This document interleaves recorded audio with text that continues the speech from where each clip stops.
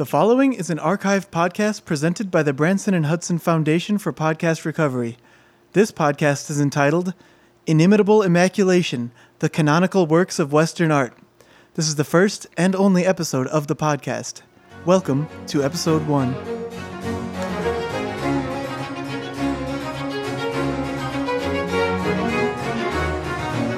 The Mona Lisa, the David, Jesus' Big Dinner. These timeless works of art have shaped Western thought for centuries. However, with today's degraded Western education, many young people have never seen a painting. Our purpose in life, our raison d'être, is to introduce young people to the magnificence of art history. Welcome to Inimitable Immaculation, the Canonical Works of Western Art. I am joined today by two world-renowned art historians. From the Dundas Institute of Pretty Good Art, Maximilian Ledoudou. Maximilian, how are we today? I'm doing well, thank you for inviting me. It's a pleasure to be on the show and discuss art. Also joining us, Atticus Bartholomew Sorbet, who once worked for MoMA for 3 months. Atticus? Thank you for having me, gentlemen. It's a pleasure to be here. As you know, I currently work at the Smithsonian out of Maumee, Ohio. My time spent at MoMA, working in the cafe there, taught me many things. But as you know, I moved on from the world of contemporary art as I realized it is quite trite, as you two, I'm sure, will agree with me. But we'll get to that later. But thanks for having me. Right. The state of art nowadays is this podcast is much needed indeed. Now, before we get to some art, Maximilian, I think you had a story to share with us about getting kicked out of the Louvre. Oh, yes. That's what most people might recognize me from, even though I work for the Dundas Institute of Pretty Good Art. I was in the 70s. I went to the Louvre, and Now, what is the Louvre, for those listening? These young people don't even know what that means. Is it some kind of fancy toilet? The Louvre, it sounds like it's an ironic name for an art. In French, Louvre means toilet. So they said this was a statement almost of, we'll put these here. What if great art was seen in a toilet? And it's really subversive. It was sort of transgressive for its time. Right. It was very aggressive. And there was a lot of things, that they wanted to make statements of. And I went there to see... the French are known for being, a bit rebellious, as we know, the French Revolution. And they always go against the grain. They love to put sex in everything. And that was another thing they're making it statement with. If you go to the Louvre, you realize it's very sexual, it's very erotic, very sensual, and it made you think of a sensual toilet. Right. There's something innately sexual about a toilet, you know. Absolutely. You're naked. Your pants are down. That's we're most attuned to the artistic nature in every person when we're naked and vulnerable, as when we're on a toilet. If a toilet is particularly dirty, you might wear a condom while using it, similar to sex with a particular dirty woman. Which the French are known to be. Oh, yeah, very much so. It's a rawness there. You really can't, look at it through an American eyes. They have a sort of a unique French musk to them that you really can't get out of your nostrils once you go there. You leave there 3 months later, you still smell French. It's quite strong. And this is why we enjoy art. We go to foreign places. We smell strange women. We just experience this bouquet of life. Raw sexuality almost. So I was in the Louvre, and I went there to see Fountain by Duchamp, which, as most aren't aware now, it is a very famous piece of art where he took a toilet, a little urinal, and he put it on the ground, and he said, I made this. And then he signed it with the wrong name. And people were talking, and I wanted to introduce myself into the kind of the world of art, and I decided to take a steamer in the urinal. I thought it'd be a statement almost of, it's a urinal, you're supposed to pee in it. Some would argue that's a more artistic statement than the creation of the urinal. The way I interpreted that is that, once you release art, once you create art, it is no longer yours. I think Einstein said that. But that made it so, like, if you were to go in there and you were to defecate in it, that it's just adding yours to it. Right. It's Maximilian's. Right. It's yours, it's mine, it's everyone's. It belongs to the universe. It's only yours if you take a dump on it, though. Right. That goes for any work of art, I'm pretty sure. So the security guards came, and they were trying to escort me out. And like we said... a dog marking a tree. Like I said, it's a very sexual place. So all the security guards there wear no shirts and are pretty oiled. And I'm slipping away from them a little bit because I want my turds And it was a particular loafy day with a little bit of chafing on the loaf, so it was like a little spraying there, but it was regularly a pretty solid loaf, a lot of fiber in my diet. And so I wanted the turd to stay in there because I wanted that to be the whole piece of the art now. And maybe, every 6 months or so, I can come back and lay another log in there, and the discussion would keep going.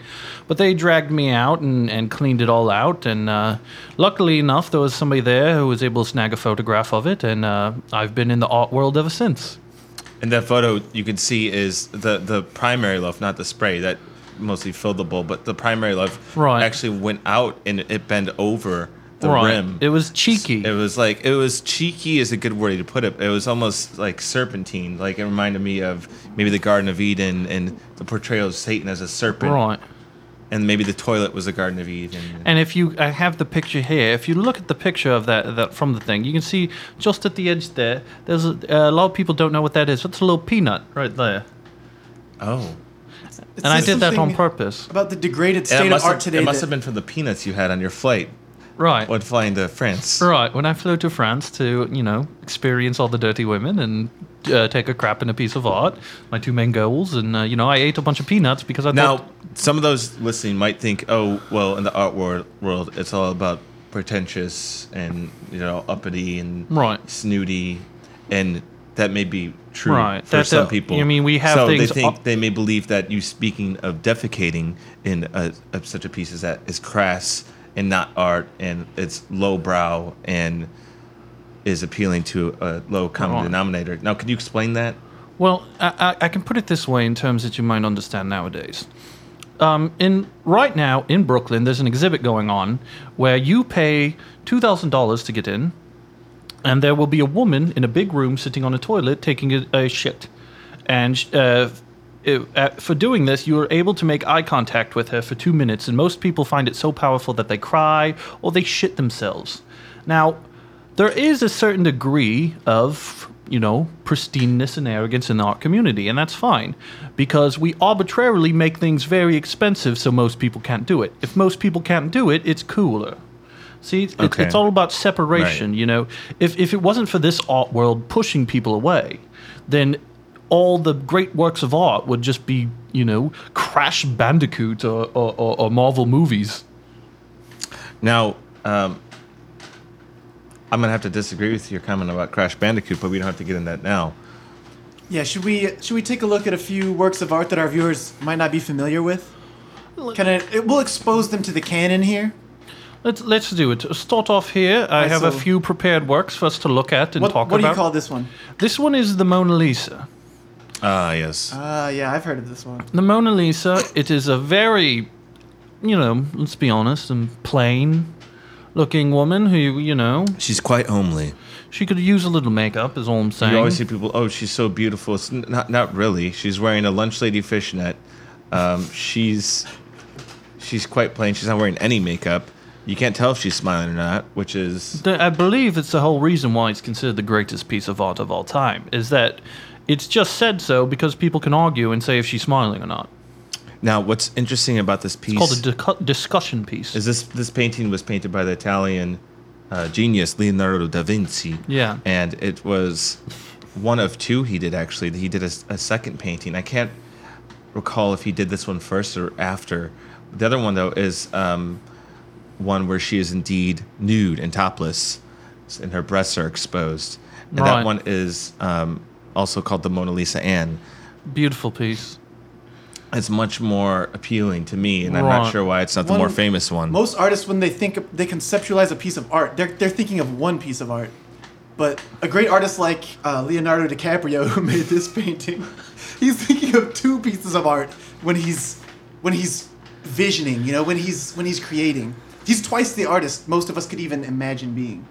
And now, if you look at what's interesting is you see behind her the background is a landscape with sort of a bend in a river, or that's a road. You can see a bridge here, and that bridge is a bridge that was actually from Boston. And Leonardo DiCaprio painted it after his time working on The Departed, and that was a bit of an Easter egg. He sort of slipped into this. Now, if you look at her hands, you can see her hands are folded over one another, and they're quite. They look a little bit bloated. They're quite manly. large hands for a woman. Perhaps she had a large amount of salt that induced some sort of swelling. Right. So she has a little bit of edema along her hands. Right. They look kind of like a bit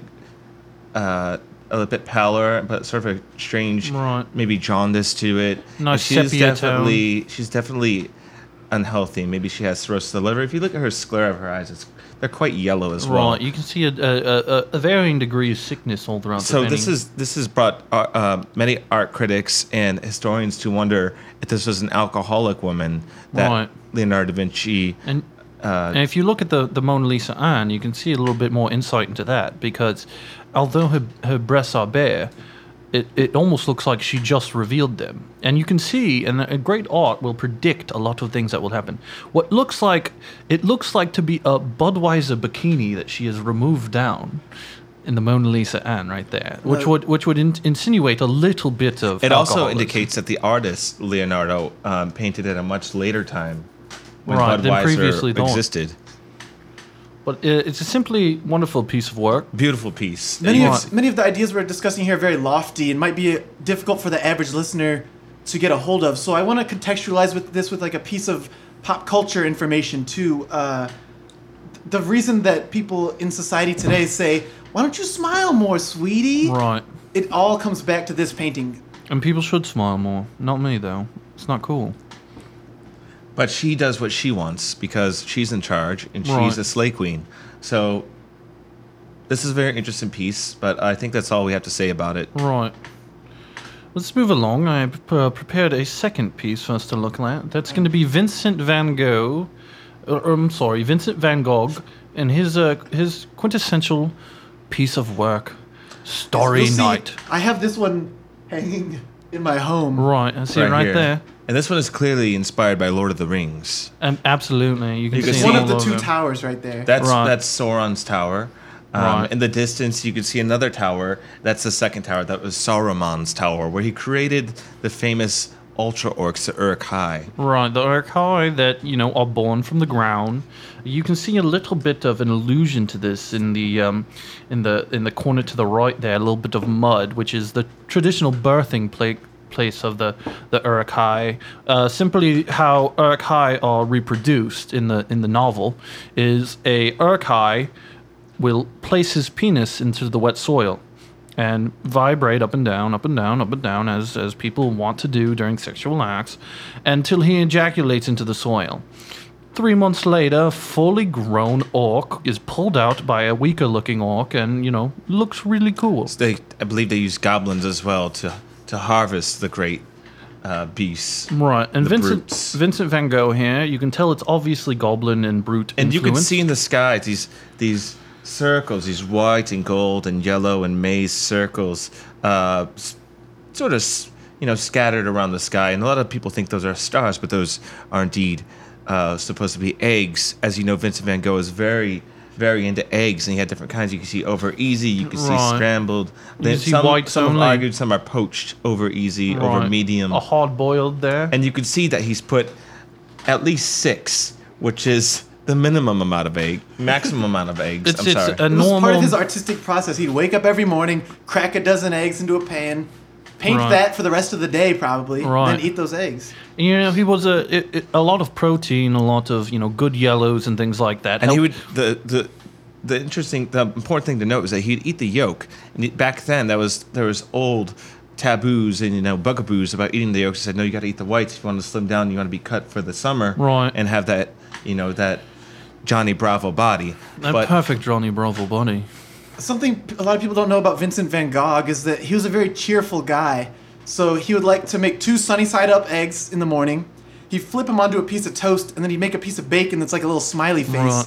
And that was just like a little joke for himself to make him feel good. As a little bit of breakfast art, if you will. Yeah, he was an artist even when he was just cooking for himself. And it helped contribute to the myth of the man of Van Gogh is almost as powerful as his paintings. This jolly, happy, incredibly horny man who was so desperate for female attention that he would often make threats about, if you don't come back to my studio with me, I'm going to kill myself. I'm going to really do it this time. And when he had a close female friend who needed someone to talk to, she said, can I borrow your ear for a second? He literally cut off his ear and gave it to her. Right. And It then was she actually never- just a misunderstanding. She- He was kind of dim-witted. She was appalled and never spoke to him again.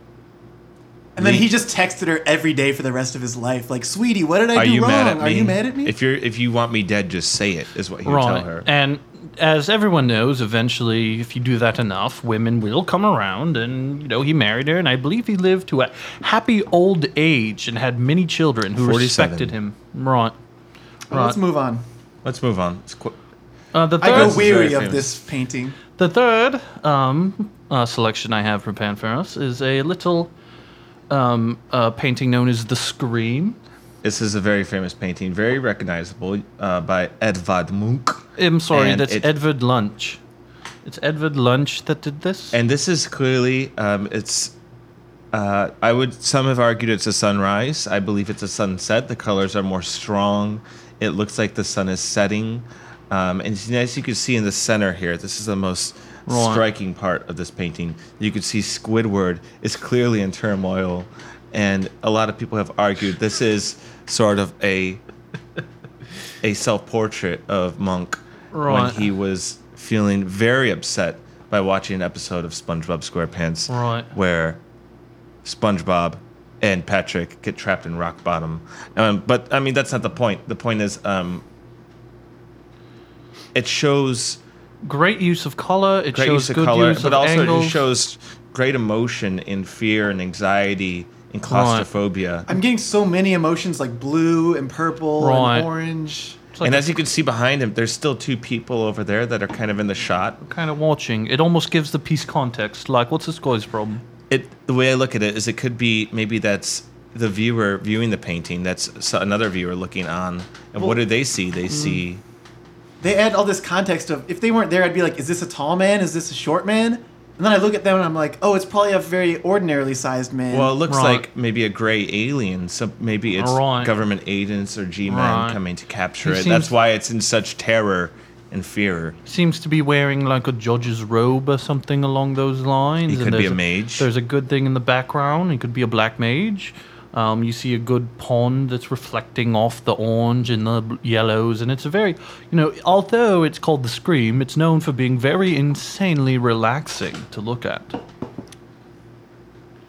Right. Let's move on to the fourth one we have. This here. is one of my favorites we wanted to talk about. This is a Guernica by Pablo Picasso, and this was painted by him during the bombing of Guernica during the Spanish Civil War.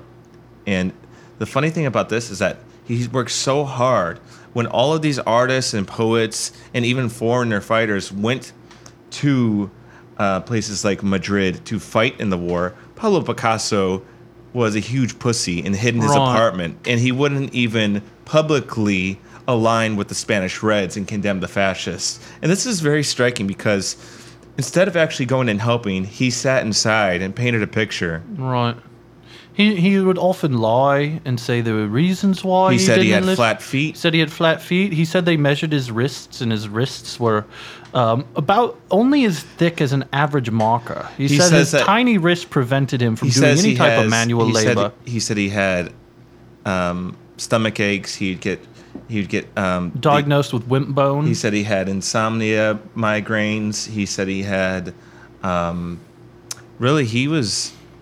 He talked about how he just can't do it today because he's depressed AF. He said he responded to the all these people calling for him to publicly endorse the communists, and he said in reply that he was just going through a lot of shit right now. Yeah, and we see that in his other works, such as his self-portrait called Elvis Depressedly. He responded to the critics through his art, which is, I think, what any great artist would do. As I'm looking at... Yeah, let's talk about the actual piece here. Yes. There's a lot as I'm going looking on. around, I'm seeing an eyeball at the top with a light bulb in it. Right. I think that represents having an idea to make this painting. Like, the first thing I see when I look at that is like a click of the light bulb, and then I hear like a cha-ching. Maybe that was the idea that he had for this painting. Exactly. He had idea, click, click, cha-ching, cha-ching, because this shit made him Right, rich. right. And Pablo, Rich. And below the light bulb, you see a dog that looks much like a horse, or Right. maybe is a horse. They're very similar animals. His love of gambling Next at the to track. it is like someone holding a candlestick, which is clearly Wee Willie Winky from the old tale. To the right of that, you can see the hare is holding the Wee Willie Winky candle, and that's of course Donald Trump, and he predicted the Right. future with this Right. one because of his fucking gross and Right. thinning and classic iconic hairstyle. Now, to me, this piece ultimately represents a failure on Picasso's part, simply because what he is trying to do is illustrate the horrors of war and of turmoil and strife. Did you And say the instead, horrors or the horror? Horrors. The horse? The horrors of the horse He of represented war. the horse in the middle, Right. I believe it's a dog. horse on the left. And- Well, the that's a right. woman holding the And he that tried- baby. That's How do you know it's not a whore holding a baby, though? It's up to interpretation, I guess. He tried to essentially talk about how bad war is, but he made a painting that just looks really cool. And there's a lot of cool things going on with a man screaming, a foot in the middle of nowhere, a horse yelling, a man laying down, perhaps sleeping or yawning. And it just looks like a bunch of really cool things going on, which ultimately, looking at this painting makes me want to enlist, even at my old age, and perhaps the U.S. Marines, maybe become a sniper. Maximilian, I fundamentally... which is very interesting because George Orwell enlisted himself and was, I believe, the second day on the job, standing on a corner when a sniper shot him through his neck because he's one of the taller soldiers next to the Right. Spanish people. And when he was shot in the neck, he thought it was the greatest thing in the world, and he immediately went home and he wrote a book about it and vlogged about it. Pretty good. I just disagree fundamentally with your analysis here, Maximilian. I think this painting is not about the horrors of war so much as the joys of getting that moolah, baby. All right. He was trying to get rich with this one. Now- This was commissioned by the Spanish government. You're right. So We will yeah, say- for $20 million at that time. Today that would be worth what? today that's 100 about billion. that's about $1 million. The ultimate goal of every painter, as we know this, is to make the money. Right? Make cashola, that sweet doge. That sweet, Those sweet beautiful green, duckies. baby. You really haven't made it as a painter if you haven't sold a single piece for 7 figures, baby. Well, I almost feel negligent for not having discussed this earlier, but what is the point of art? It's Right, to make to that make money. moolah. Make that sweet cold cash. Cold cash is king. People don't think It's in terms physical. of, You can see it. You can hold it. You can I want smell it. my painting to be, in a museum. No, they don't think like that. I want to express my inner turmoil. No, they don't No. think of that. Everyone gets into painting because it is the most lucrative line of work in all of history. People often ask me, what is the greatest work of art? And I say, the $100 bill. I love that green, that beautiful green. It smells like money. Right. It's got that picture of Franklin on it. Beautiful. Beautiful man. Classical. Franklin was known for his gentleman demeanor. Everyone wanted to be him. He had the best snuff. He had the best clothing. Men wanted to be him. Women had wanted the- to be in him. He had the And most he was- I mean, venereal diseases. He Christ. invented HPV while he was an ambassador in France. He loved cougars. He loved MILFs. Right. And he was the guy who knew that he could get rich and famous without ever having to be president. And He that's why he invented wasn't. at least 20 categories of porn in his day. Right. Not to mention inventing electricity itself. The primitive porn hub, I believe, was founded. And back then, it was simply an old catalog. And it was called. What was it called? It was.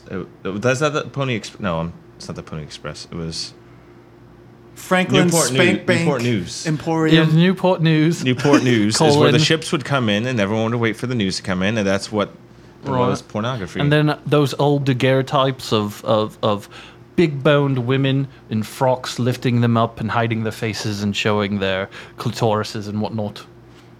The only way we can, we long for those days of a purer, simpler, manlier time. And the Right. only way we can experience that today Primitive is putting pornography. a couple fat hundreds in our and women wallets. wanted men wearing big white wigs.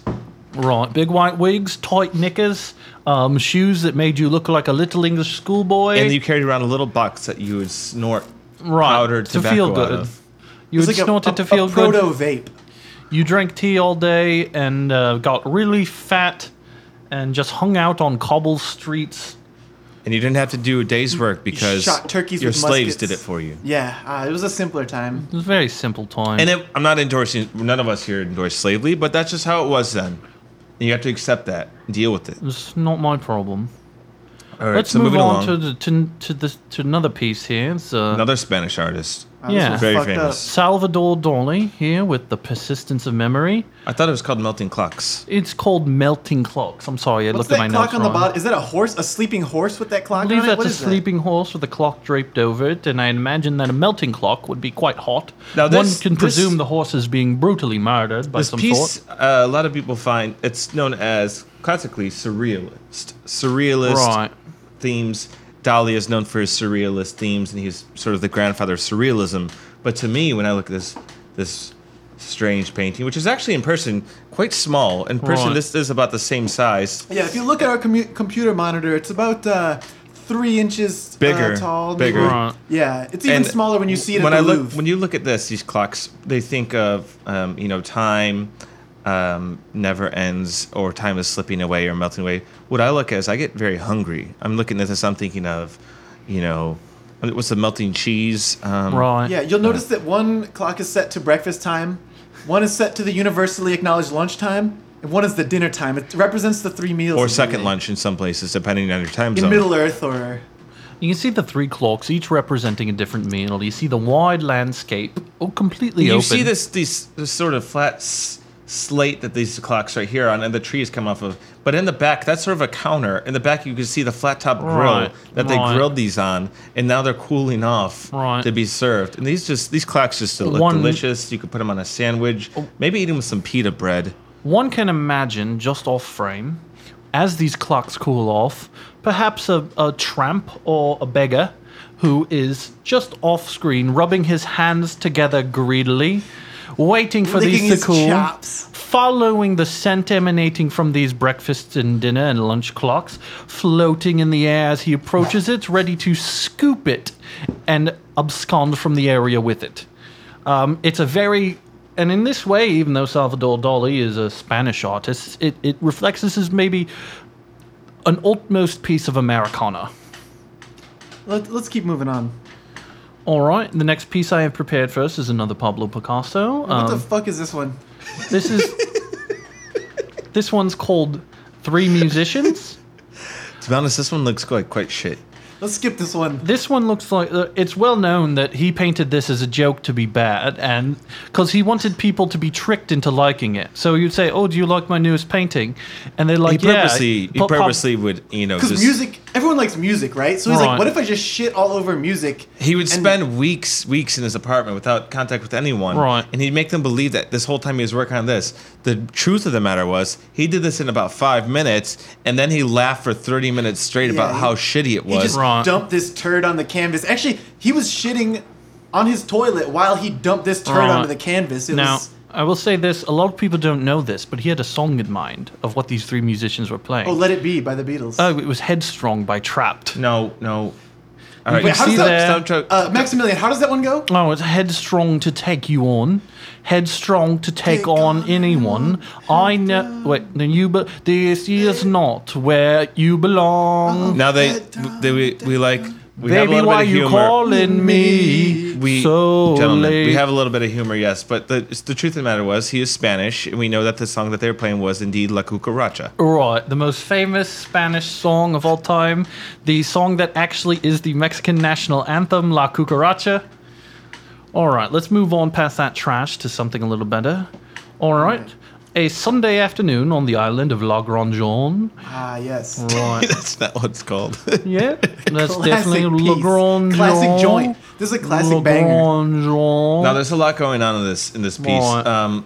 I particularly like the use of the dogs in the lower frame here. Using a dog in a painting is a metaphor for like a companion or like a furry friend or like a feline friend or like a What I like, canine, for the example.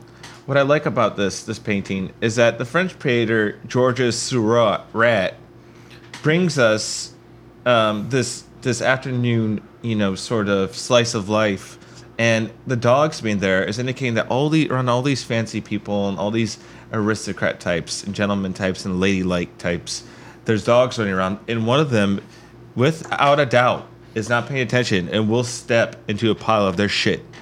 I want you guys to take a look at something I'm going to point out right here. You see that? You see that right there? Is the right To the middle right. on the right middle part of the piece? You can see a woman with perhaps an ass that is.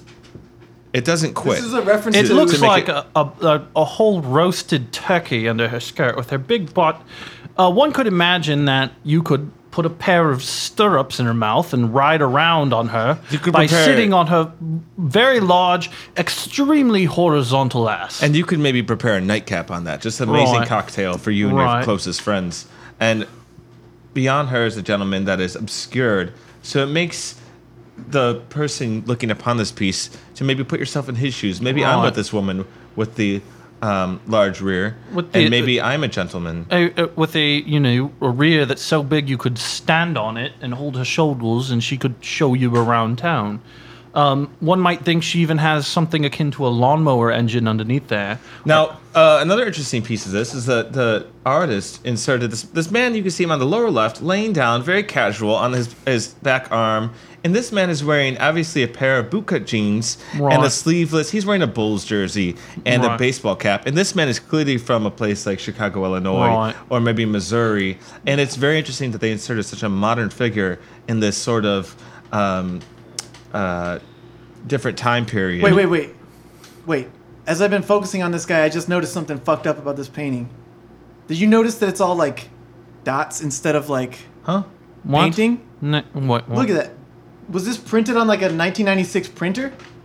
It's like a comic book? It's like Xerox. 3 colors of dots that are just like printed out, and it looks like they just ripped the strips off the 2 sides of the paper, the printer paper, and just slapped it together, you know? Yeah, slapped it together, yeah. What the fuck is this? Is this a vile Xerox concoction? Something I want nothing to do with. Is this a bootleg? I think this might be a bootleg. I'm not quite sure. And you can see next to the man laying down, the Chicago man, the modern man, behind him, where the dog is sniffing, is actually an iPhone and a pair of earbuds. Right. Is that the iPhone X? I believe that's it looks like it must. If it's iPhone X, it must have the dongle that comes with it, because to use the headphones, you have to plug it in that way. Just another example of the degraded state of our contemporary Western society. Let's move on down the list here and bring another thing. All right, this is a very famous painting. A woman in do-rag. By the Dutch artist Johannes Vermeer. And this is the girl with the pearl necklace. This is the girl with the dragon tattoo, I believe. Right. So you can see there. She is very... she's very Dutch looking. Right. She has no eyebrows. I believe she has cancer. Right, but I will say, other than even then, this sick Muslim woman, or Crip, she could be a Crip, is obviously still more attractive than Mona Lisa, objectively speaking. You can see the cheekiness of her, kind of staring over her shoulder, almost coyly, challenging almost daring the viewer to make an opinion about her, and cheekily hiding what we assume is a highly sexualized pearl necklace, meaning it's a sex act that was popularized and invented by Benjamin Franklin, where you ejaculate on a woman's neck to make it look like it is a necklace. So while it is not, objectively displayed, one can infer from the title that she just recently spent a night with Ben Franklin himself. Now, Maximilian, I know you have some controversial views on this painting, because most art historians are in perfect agreement that she's about a 7, but you think she's more of like a 9. I would say about an 8, 8.5. That's not bad. Now, typically when argued about a painting, the first thing that is debated by academics over the course of about 10, 15 years, before the rest of the work is even discussed, is to rate on a 1 through 10 scale of how attractive the woman is. That's the first thing that's done in any major piece of art. Let's move on to the next one here. All right, this piece is Whistler's Mother. Nobody knows this one. I don't think I've ever... No one wants to talk about this one. Sucks. Let's skip this one. Let's say it's a boring old woman. You can look this up on Google. Boring old bat. All right, and here's a portrait of De la Artisans baby, and it is Vincent van Gogh, and he is here, and this is... Self-portrait without a beard. This is him when he shaved his famous beard, and he said, "I'm still feeling cute." Right. He Might says. delete later. He says, "I feel." That was his cute way of myself." saying it then. So he painted this portrait, he presented it, and he was obviously chinless, Right. And quite typically, gaunt. when there's artists, male artists will say might delete later, something like that. Typically, they only delete it if there is. He ended up not deleting it because it got a positive response and thank left it God up. for that. Right. It is an excellent picture of himself that he drew. Not very creative, honestly. This was, I think, done in crayon, maybe. You can see While his. he was waiting in like the dentist office. You can see his dead eyes and his Macklemore haircut and kind of wearing what appears to be the top half of a button-up pajama suit. Vincent van Gogh was known to wear his pajamas for weeks on end, refusing to get out of bed due to being sad over a woman colleague who... He was noted to be one of the first people medically, as a man. He wore those pajamas so long he actually got a yeast infection in his butthole. And this is just such a boring piece that you can only talk about it for so long. Right, but also at the same time, it is worth cash-ola money, baby. Cha-ching. Right, and obviously... Wait, how many millions? Scroll up. Right there, sold for $71.5 million. That's a lot of bones. Folks at home, that's an M. Million. And this one is this one's quite interesting. This is this is what's the this Night called? Watch. The Night Watch. This is by Rembrandt, famous Dutch painter. This is by a famous Dutch painter, Rembrandt. He was commissioned by a Milderskampen and do some this and draw some army stuff. It was kind of like the equivalent today would be if somebody posted a picture of a bunch of Marines and maybe had a thin blue line drawing underneath it, and it says "Stand if you support the flag." It was the equivalent of that at the time. And you can see this is the Three Musketeers. Right. They're surrounded by their band of hooligans. Right. And they're sitting here, and they're wearing their foppish hats and their weird cummerbund things and their drapes. And, one doesn't realize it takes probably about 3 to 4 hours to get dressed if you lived at this time. You wore a lot of foppish big hats with feathers in them and... Wore giant white fluffy things around your neck. Right. And that was to keep from crumbs falling on your shirt. Those feathers, too, you had to have geese in your yard, and every day you'd pluck a new feather. It wasn't easy to maintain appearances in those You can days. see what looks like a big drum, which is actually just a big barrel full of Miller High Life that a lot of the soldiers at the time liked to partake in right before battles. Now, a lot of people remark on this photo that it's very dark. There's a lot of dark colors. Right. But you'll notice this big size, like 200 impact font at the top that says, "These colors don't run." Right. And it just speaks to the militaristic nature of it. This is the original support. But to see that, you have to meme. hold a black light over the as Maximilian is holding over the painting right now. Right. Only art historians know about this hack. Right. This is the first photo that you could hack. And this was found. This was thought to be lost. It was found in Michael Jackson's basement in the Neverland Farms after they raided his home for enslaving hundreds of children. Right. So let's move on now to The Kiss. All right. This is a completely trash painting. Baby. A high level of eroticism essentially makes it look like pornography. What we have here is a homeless man. A woman being embraced by a man with a giant neck and back. He looks a bit like you see leaves in his Nito hair. from Dark Souls. Right. And he has disgusting green skin. His hair is, it looks diseased. And she is covered in what appears to be some flowers. And she's in his embrace. She appears that she is actually dead. Right, and it looks like he might be, having his hands wrapped around her neck. And this is called the kiss, and I think that might refer to the kiss of death. Right. Because this man is a leper. Obviously, referring to another callback to orcs and orc culture due to this man's green skin. And his raggedy hair makes him look like he slept outside. And it's just truly a vile piece of work that is really celebrating the murder of women. Well, what I like about this piece, I know we're focusing on the green skin, but you'll notice that almost everything is urine colored. And that's because the artist, after he finished it, he didn't like it either, so he just pissed all over the canvas in front of everyone at the gallery, and that's actually what this painting is best known for. So I respect his chutzpah, And that's where Marcel Duchamp got the idea for Fountain, because he says, something needs to be here to catch that urine. And eventually it even influenced Right. you. It's almost like this piece of art is my grandfather. Yeah. In terms of art lineage. You have to give it respect for that. But otherwise it's a piece of shit. Right. Moving along. Yeah, like well, we didn't talk about the bottom. The bottom's a lot more colorful, but fuck it, who cares? Right. Let's move on to Claude Monet.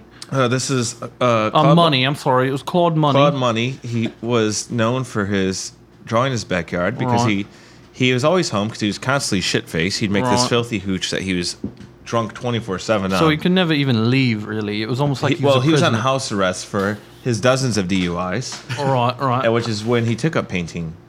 Right. So to the untrained eye, it looks like, okay, we see some blue. It looks like it represents some water. We see some green. It probably represents money, right? Right. But think about the fact that he was on house arrest after his DUIs. He was probably thinking about like a more watery beer, like a Miller High Life, or maybe like trying to combat dehydration when he woke up. Yes. Oh, so the green. I think. You have to think. I think the green contributes to his missing his use of marijuana. Right. Because he had to drop. Yeah. Several times a week, he had to go see his probation. He had to go to the concerta and drop. Right. He had to drop, and he never knew when he'd have to. So he had this longing for his use of marijuana. He tried to use K2 instead, but it didn't quite. That just made him slump more to mental. He eventually started vaping DMT, and that's why everything's a little bit wavy. And, he couldn't paint as well when he was vaping DMT every 5 minutes. The interesting thing about Claude Money is that he did all this. This is all finger painting, like a toddler. Right. I mean, he was too drunk to hold the paintbrush. Is how it goes by. And just for you pop culture fanatics out there, Lil Claude Money, the SoundCloud rapper, is actually his great grandson. Right, and his father, Little Claude Money's father, is Eddie Money. Some of them call him SoundCloud Money. So there's Claude Monet, Claude Money, and then there's Eddie Money, and then there's Little Claude Money Jr. Right. Moving down on to the flower carrier. This is painted by Diego Rivera. Clearly a man who's weak. And I don't know why, because he's carrying a basket of flowers. They can't weigh that much. No, it's simply flowers. And he has flowers. to have his mother help him. Right, and you can see that his mother is a very powerful build. Maybe a natural 3-4 nose tackle. Kind of like a two hands down, rush the passer type nose tackle. What's really interesting, this is you can see the sash or the ribbon or band that's sort of holding the basket to his back is yellow, and it matches his bright yellow hat, which is a reference to the painter's love of Curious George. Yes. So he's got these bright flowers, which really don't have much detail. It seems overwhelming how many flowers there are. It looks like a big scoop of strawberry ice cream. It kind of looks. It kind of looks candy. It kind of looks like one of those freezies that you get, or like one of those ice cream or snow cones. It looks like a snow cone that you maybe mix the red and the blue so it turns purple, and you eat it after school or like maybe at Six Flags. Some art historians have an alternate theory that that's a giant alien brain in a big basket, and actually he's trying to meld that brain into his own tiny human brain. This painting is one of the clear inspirations for the Metroid games. So right, and you can see from his hands, he's obviously not human. Where all of his fingers are the same size and he only shaped has like 5 of them. Hot dogs. We see that this painting is called the flower carrier, but that's actually Spanish for the human-alien mind meld. Right. All right, let's move on to the next one here. We have another classic, American Gothic. This frumpy old couple. This shit is just gross. This is a painting of Steve Jobs before he died, and some British broad. Right. I think what we see here is the woman. You initially believe it is a woman, but it looks more akin, if you notice there, you can look at some of the features, that appears to be one of the cast members of Kids in the Hall in drag. So you can see that there, paired with the dying Steve Jobs, and you can see what appears to be a very grim image indeed. This was commissioned by Pitchfork Media. As you'll notice their logo in the front. Right. I just have to mention that as a conflict of interest. I once wrote an op-ed for their blog. So I just wanted to get that out of the way so people don't think... What's really interesting about this is that Grant Wood, the painter of this piece, the house depicted behind the couple is really actually a house that he saw in the country when he was driving through. He saw this and he said, I have to paint this. And I had to paint this disgusting, ugly couple in front of it and obscure this beautiful house. And that's really, I think, indicative of what's going on in our country right now. And a lot of people don't even know that Grant Wood was not even his real name. That was his name. He was performing in a lot of racy adult movies at the time and changed his name to Grant Wood. And he liked it so much that he kept it on and used it as a regular name. For the Funny rest. enough, he became more famous for his work in painting than his adult films. Right, than his solo masturbation performances on daguerreotype. Which he was doing in his car when he drove Right, by. he was doing it in his car. All right, up here we got Cafe Terrace at night. Oh, Van Gogh again. It's kind of reminds me of like Meryl Streep. You know, it's like Right. she gets nominated when so many Oscars like, all right, give it a rest. Like, Right, we get it. we get like, it.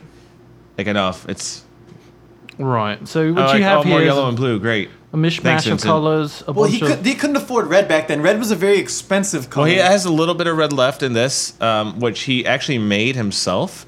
Mixing a little bit of yellow and white with his own blood, right, he was which able to he do cried. That's dedication. Right, you see more of his classic fried eggs up there in the sky. You see a bunch of plain-looking people. You see the same piss-color tones and blues that he's known for. Maybe a tree. And this to do is a little another shot offset of color. him being an absolute creep and alienating himself from people instead of just going and talking to people like Right. a normal guy. Well, he forced those people to sit there for like 3 days while he was painting this. Well, typically he paints, and he would paint a background of maybe 10, 12 people.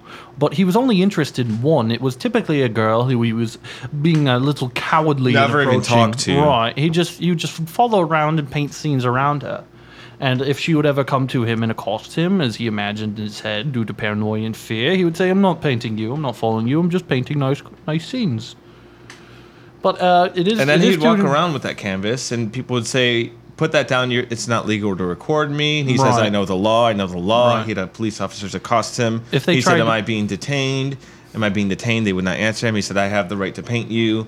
And they would shove it out of his head, and they would be sued by him for breaking his canvas. Right, and he would actually, in order to get them to not move, as he said, he would point his gun, usually if people tried to move, at people in the distance, and I The would people ask at the them, time were so Yeah. dumb they didn't notice that He it was would a ask paint- them it if was they a paint believed a him. gun. blue and gold deagle. right, is a blue and gold A deagle paint that he had. deagle. You know, those Right, paint deagles. and he would point them at people if they tried to move and ask them if they believe in God. And most of them did, because remind you, these are barbarian times a All couple right, so hundred this years is ago. this is the Son of Man, which is Right. a self-portrait, I believe, Right. by I don't know how to read that. I believe that's a self-portrait. I think Reen that's Magritte? Reen Margarita. Reen Margarita This painted guy this. loved apples. Reen Margarita painted this self-portrait to be Right. the cover for the novel Naked Lunch. Right, and he absolutely loves apples. People, our historians Well, like to discuss what is this about. What is it historians about? also argue: is that a green apple or is it a tomato that hasn't ripened yet? No, it's a Right. big, green, juicy. It's a delicious perfect It's a tomato, in my No, opinion. it's a delicious apple. It's a perfectly spherical apple, which is disconcerting at least. It makes you understand. No, it makes you hungry.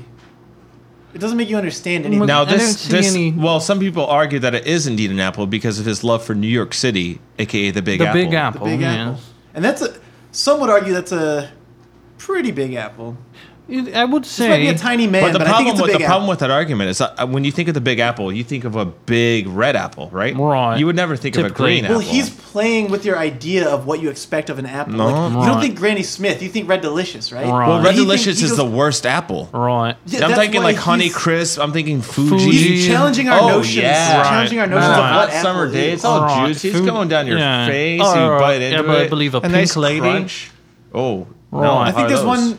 Pretty good. There's one dimension we're not examining here either. Is why do you think that apple's green? What else is green? Moolah, baby, Money. cash. That's And- subliminal. The painter is Right. saying, "Give me that sweet douche, those Right. bones, those clams. Only I reason need I do those stacks, absolutely baby. anything is for money. I want that money, and you I can will see- do anything to get it." He's dressed in quite a boring fashion. He has one of those pork pie hats that anime guys are known to wear. And other than the apple, he probably added the apple because he's so boring and dreary looking. Well, he also just didn't know how to paint a face. That was a lot of tricks that a lot of artists use. Lots of people can't use hands, so they will typically have people, people who would like maybe fold their hands behind the back and So if you go to the Louvre and look at this painting, and you go up to the painting with a quarter and just start scratching away at the apple, which I strongly encourage you to do. I strongly recommend if you scratch away at the apple, behind it you'll just see a little smiley face with 2 dots for the eyes and a little smile. What's this next one? All right, that's two. I can't. Is this a Where's Waldo? All right, this is I think this is an accident that I put this on here. This is a Jackson Pollock. Pollock. Jackson Pollock. He painted like a 5-year-old. Jackson Pollock, he just kind of typically had a canvas and he just kind of went wild on it. He was blackout drunk when he did all of his paintings. He said it was just for paintings, but he just liked getting blackout drunk. I believe he did this one after his second DUI, and he just started slapping a bunch of stuff together, and it's really nonsense. All of his friends would tell him in casual conversation at parties that like they think he's a really good artist, and that he. It was kind of a joke. It was kind of a joke. Yeah, like, Jackson, you gotta do your art, and they set up this big canvas on the floor for him. They give him paint, and he would just go Donkey Kong on it. Right. And he would just fling it everywhere. Everyone would get covered. He would puke all over it. A lot of this is puke, his own puke. Right, you can see a little bit and just taking his puke and kind of making strands of it. If you can see there is just a half-digested onion right there. You can see that right there. And it adds a depth to the piece where there's 3 dimensions to it. There's a little piece of corn right there. He got started on his aesthetic at a very young age where, like, on the playground, he was the kid where it's like, I'll eat anything. I'll eat a bug. Right. You send me a bug, I'll eat it. Eat a dog turd. Then he would vomit all kinds of colors like green and yellow and red, and that just led to this. A lot of the time, he'd be passed out drunk, just laying there on the floor, covered in paint. The paint would be everywhere.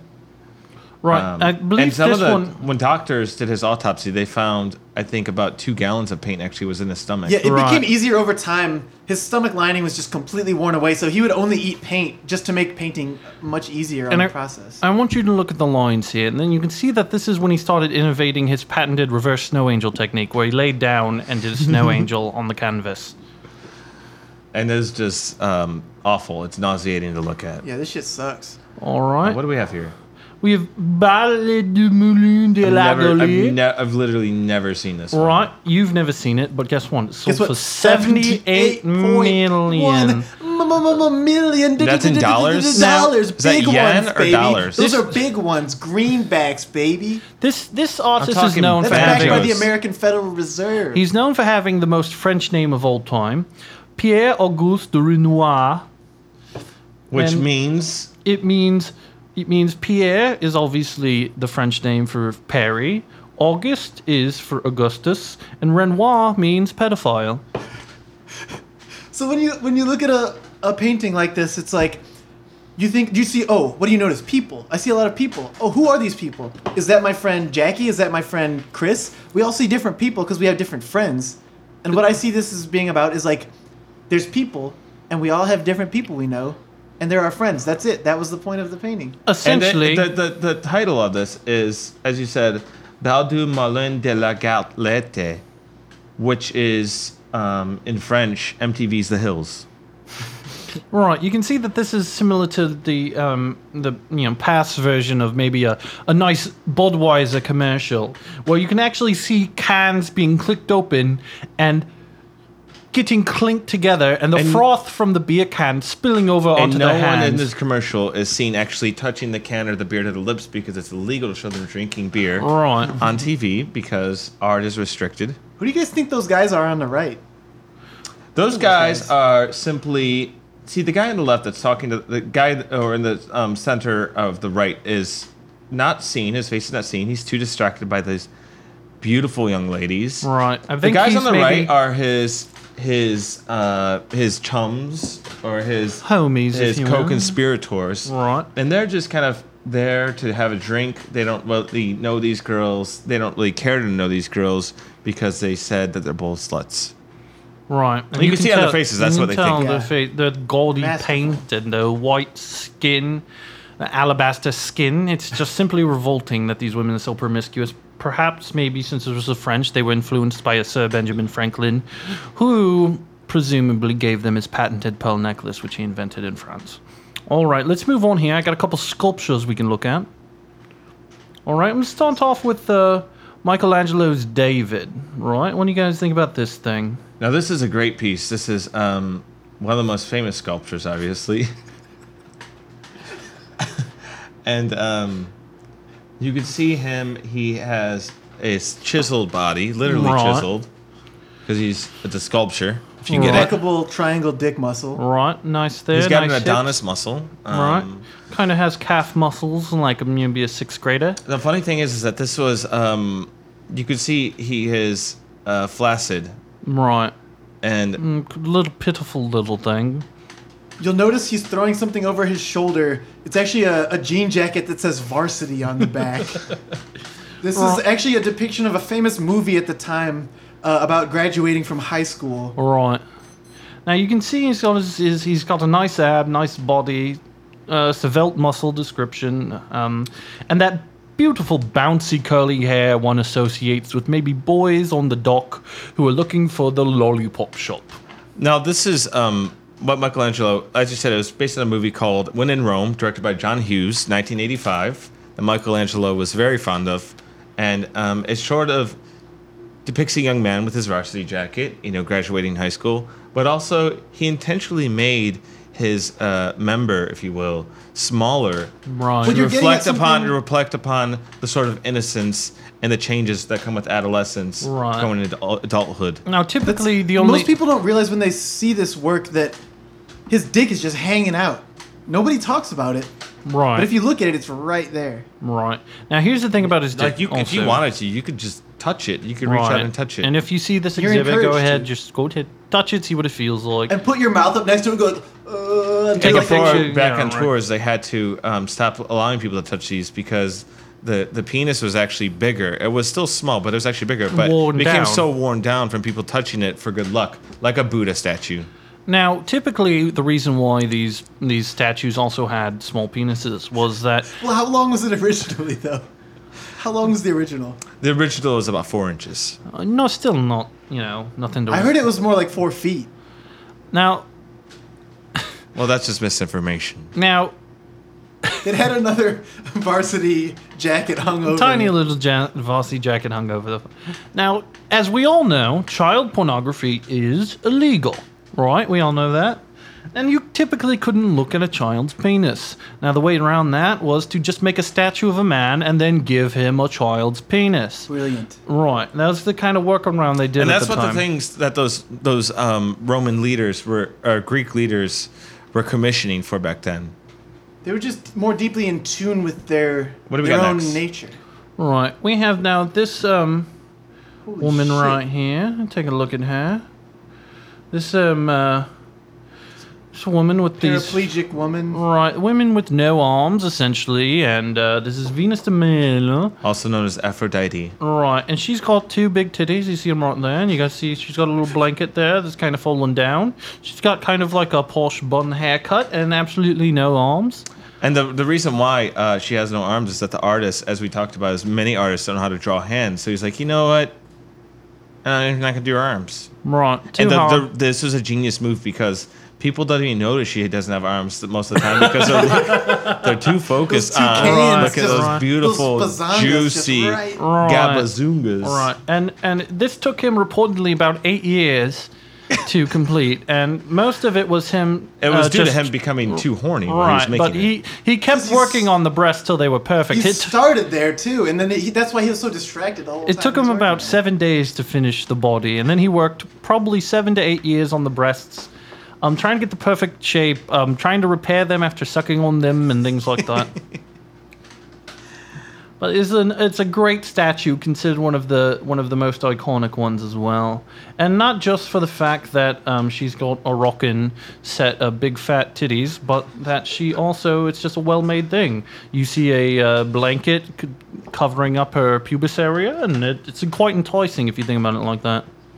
The last statue we have here is a very well-known one, the Thinker. What you gentlemen think about this? This is very famous. This is probably the most famous piece of art of a man taking a dump. Right. You see and the this little is can this right is there. this is quite a striking and compelling piece because it's clearly showing what life was like before cell phones and Kindles and Kindle Fires Right. and iPads. Something to do. You couldn't play Candy Crush. You couldn't Right. browse Tinder while you're taking a dump. You simply was left to your thoughts. Right. And precisely because we didn't have Snapchat at the time, he couldn't Snapchat that dump. So art historians have been wondering, what did it look like?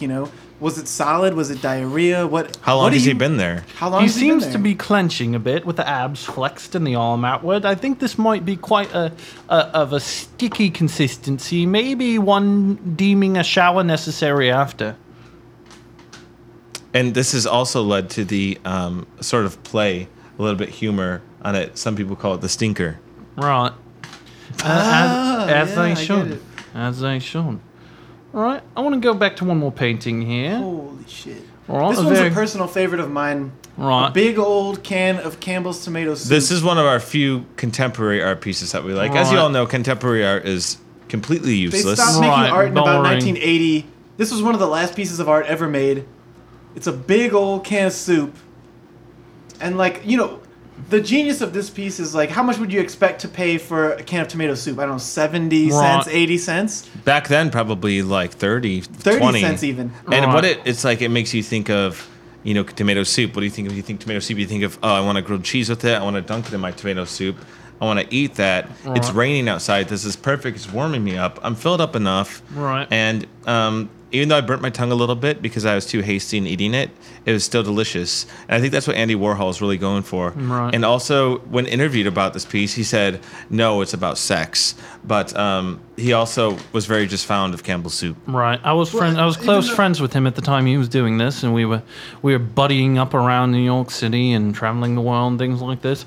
And he wouldn't go anywhere without 4 or 5 of these on his person, often just popping the tab up whenever deemed necessary and chugging it as if it was a beer can.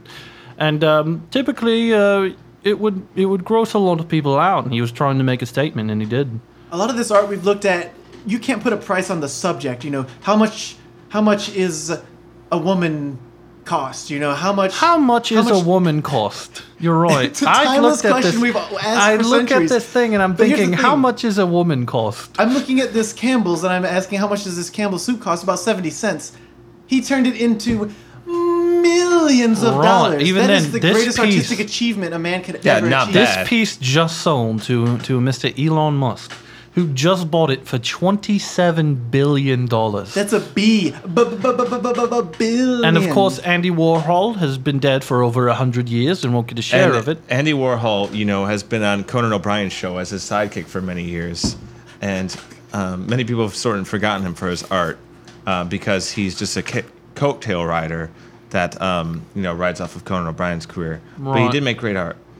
Atticus, I know you wanted to present this, some Rococo paintings right here. Okay, so this is a certain period in painting where basically every background is like a beautiful Garden Eden or landscape. It's too sort of hard to pick just very one. fantastical place that none of these people actually lived in. And in the center is usually aristocrats or the elites, the rich. Milky white, The milky white alabaster alabaster skin, women, big the pure milky jugs. ivory of big corn-fed And then titties. there's usually, they're all, they're taking part in revelry, they're drinking wine, Heaving bosoms, they're- spending time in a terrace, maybe they're drinking dancing wine. or playing, and around them are always chunky little cherubs, which is Cherubics. just indicative of their want and sexualization of little Right, infants. it's nothing but a world of chubby infants and wimpy dandy boys. And this is just beautiful because you can tell that a lot like our leaders today. Back then, everyone was controlled by the rich pedophiles that run everything. right. Even today with Pizzagate and things like that, the rich pedophiles run the world. And that's how it's always going to be. As it should. We also wanted to talk about. We have one more? Right, and then we're going to end. I wanted to end on what is considered the greatest painting of all time. The illustrious masterpiece hung in many bedrooms and man caves, dogs playing poker.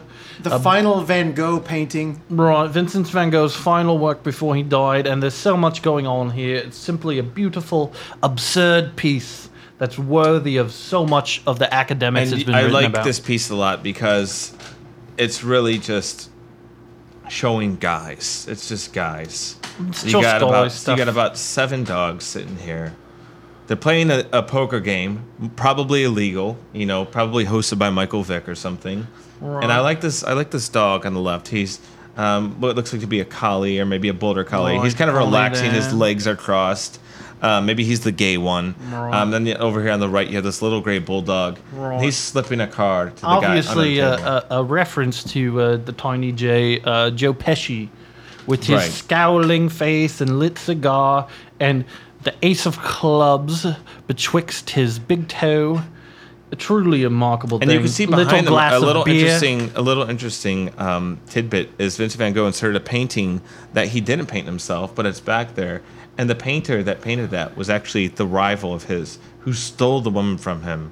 And what that's showing is that Even a dog could afford that guy's art. That was shit art. that's right. I mean, these are probably rich dogs because they gamble. But that art is not meant for human consumption. You can see one animal with a corncob pipe. You could see a few beers or a Yeah. couple You glasses You look of at those having- beers, whiskey. You the can see a few labels are glasses of obscured, whiskey. and you wonder what beers are these? What beers are As it these? could Right. possibly a High Life, possibly I a Bud will- Light, If you possibly see a Hams. the top right, there appears to be a clock set to Miller time. Right, it's set to Miller time right We can now. infer which type of beer that they are drinking because of the clock. Right, and we can assume that maybe this is the dogs one night a week to get out of away from their wives and hang The out old and ball just and do chain. guy stuff. It's simply a wonderful piece, and no one has ever really quite come close to this again with the level of precision and artistic creativity and absurdism of the idea of a dog playing poker. I must is shout out. quite humorous I indeed. must shout out the closest anyone has come since, and I don't want to reify this popular culture on the level of this art, but that scene in the end of Marmaduke 3, where Marmaduke 3 the dog is playing poker around the table with 6 of his canine friends. Right. Clear homage. Clear to this, homage. To this And he piece. has sort of this cowboy demeanor because he's voiced by Sam Elliott, Right. the famous cowboy character actor. Right, and And stuff like that hasn't really been touched upon. I mean, now every now and then you see a piece of art in our day and age that may match up. You see it in movies, you see it in film, It's rare. video games, such as Donkey Kong 64. Oh, yes. Probably what is widely considered when the debate, if you want to call it that, of all video games art comes up. And people always shout the same game and saying that it's art. Bioshock, Donkey Kong they're 64. talking about Bioshock and Undertale, and they're talking about Donkey Kong 64 is typically the one the journalists all toss at me, throw in your face, as the purest example of art in games. And, you can play as Donkey Kong or Fucky Kong. Fucky Kong. Titty Kong. Titty Kong. It has the most Kongs. That's why it's Right, Crummy the greatest of the games. Beer Kong, Racist Kong. All of them you can play, different characters that require different things, and it's a puzzle and an adventure and truly an experience of art. I'm a little on the fence about if it's art or not, but it truly is an enjoyable The experiment. only thing that offends my sensibility is that it begins with a rap. right. recall. Yes. In which the aforementioned Funky Kong refuses to pull up his baggy trousers, which offends my delicate sensibility to the point where I want to shout out E-I-E-I-O. And now we really just have not much to look upon for art. You have, starting decades ago with the dreadful Bart Simpson, going simply till now vile. to the ugly and generic art of Steven Universe and all Vile. of his friends who are mentally disabled. Right. So A whole show of bisexual children, I believe. depression. Right, bisexual depressed children that seem to go on adventures. It simply is, almost seems like a mishmash of adjectives crammed together in a cartoon. I disdain the vile Steven Universe. Well, gentlemen, I think we've covered about the entire canon of Western history. If you didn't hear it here, it's not worth knowing. Once again, I am Thomas Kincaid Jr. and next time we're going to be talking about Steamboat Willie. All right, Steamboat Willies are going to be a big thing. We can probably go an whole hour on We Steamboat could do Willie alone. a whole week of the racism of Walt Disney. Right. Well, Walt Disney, one And of the his most greatness. famous racists of all time, sealed away in the Disney vault is mini episodes where Donald Duck is Next a to his Klansman. frozen and- racist brain. Right. Donald Duck is a Klansman and Goofy. crashes a Black Lives Matter protest. Right, he does, and he pisses off the Black Panthers, who put out a death warrant against Goofy for many years. He avoided. So thanks for having us. All right, Yes, signing off. until next time.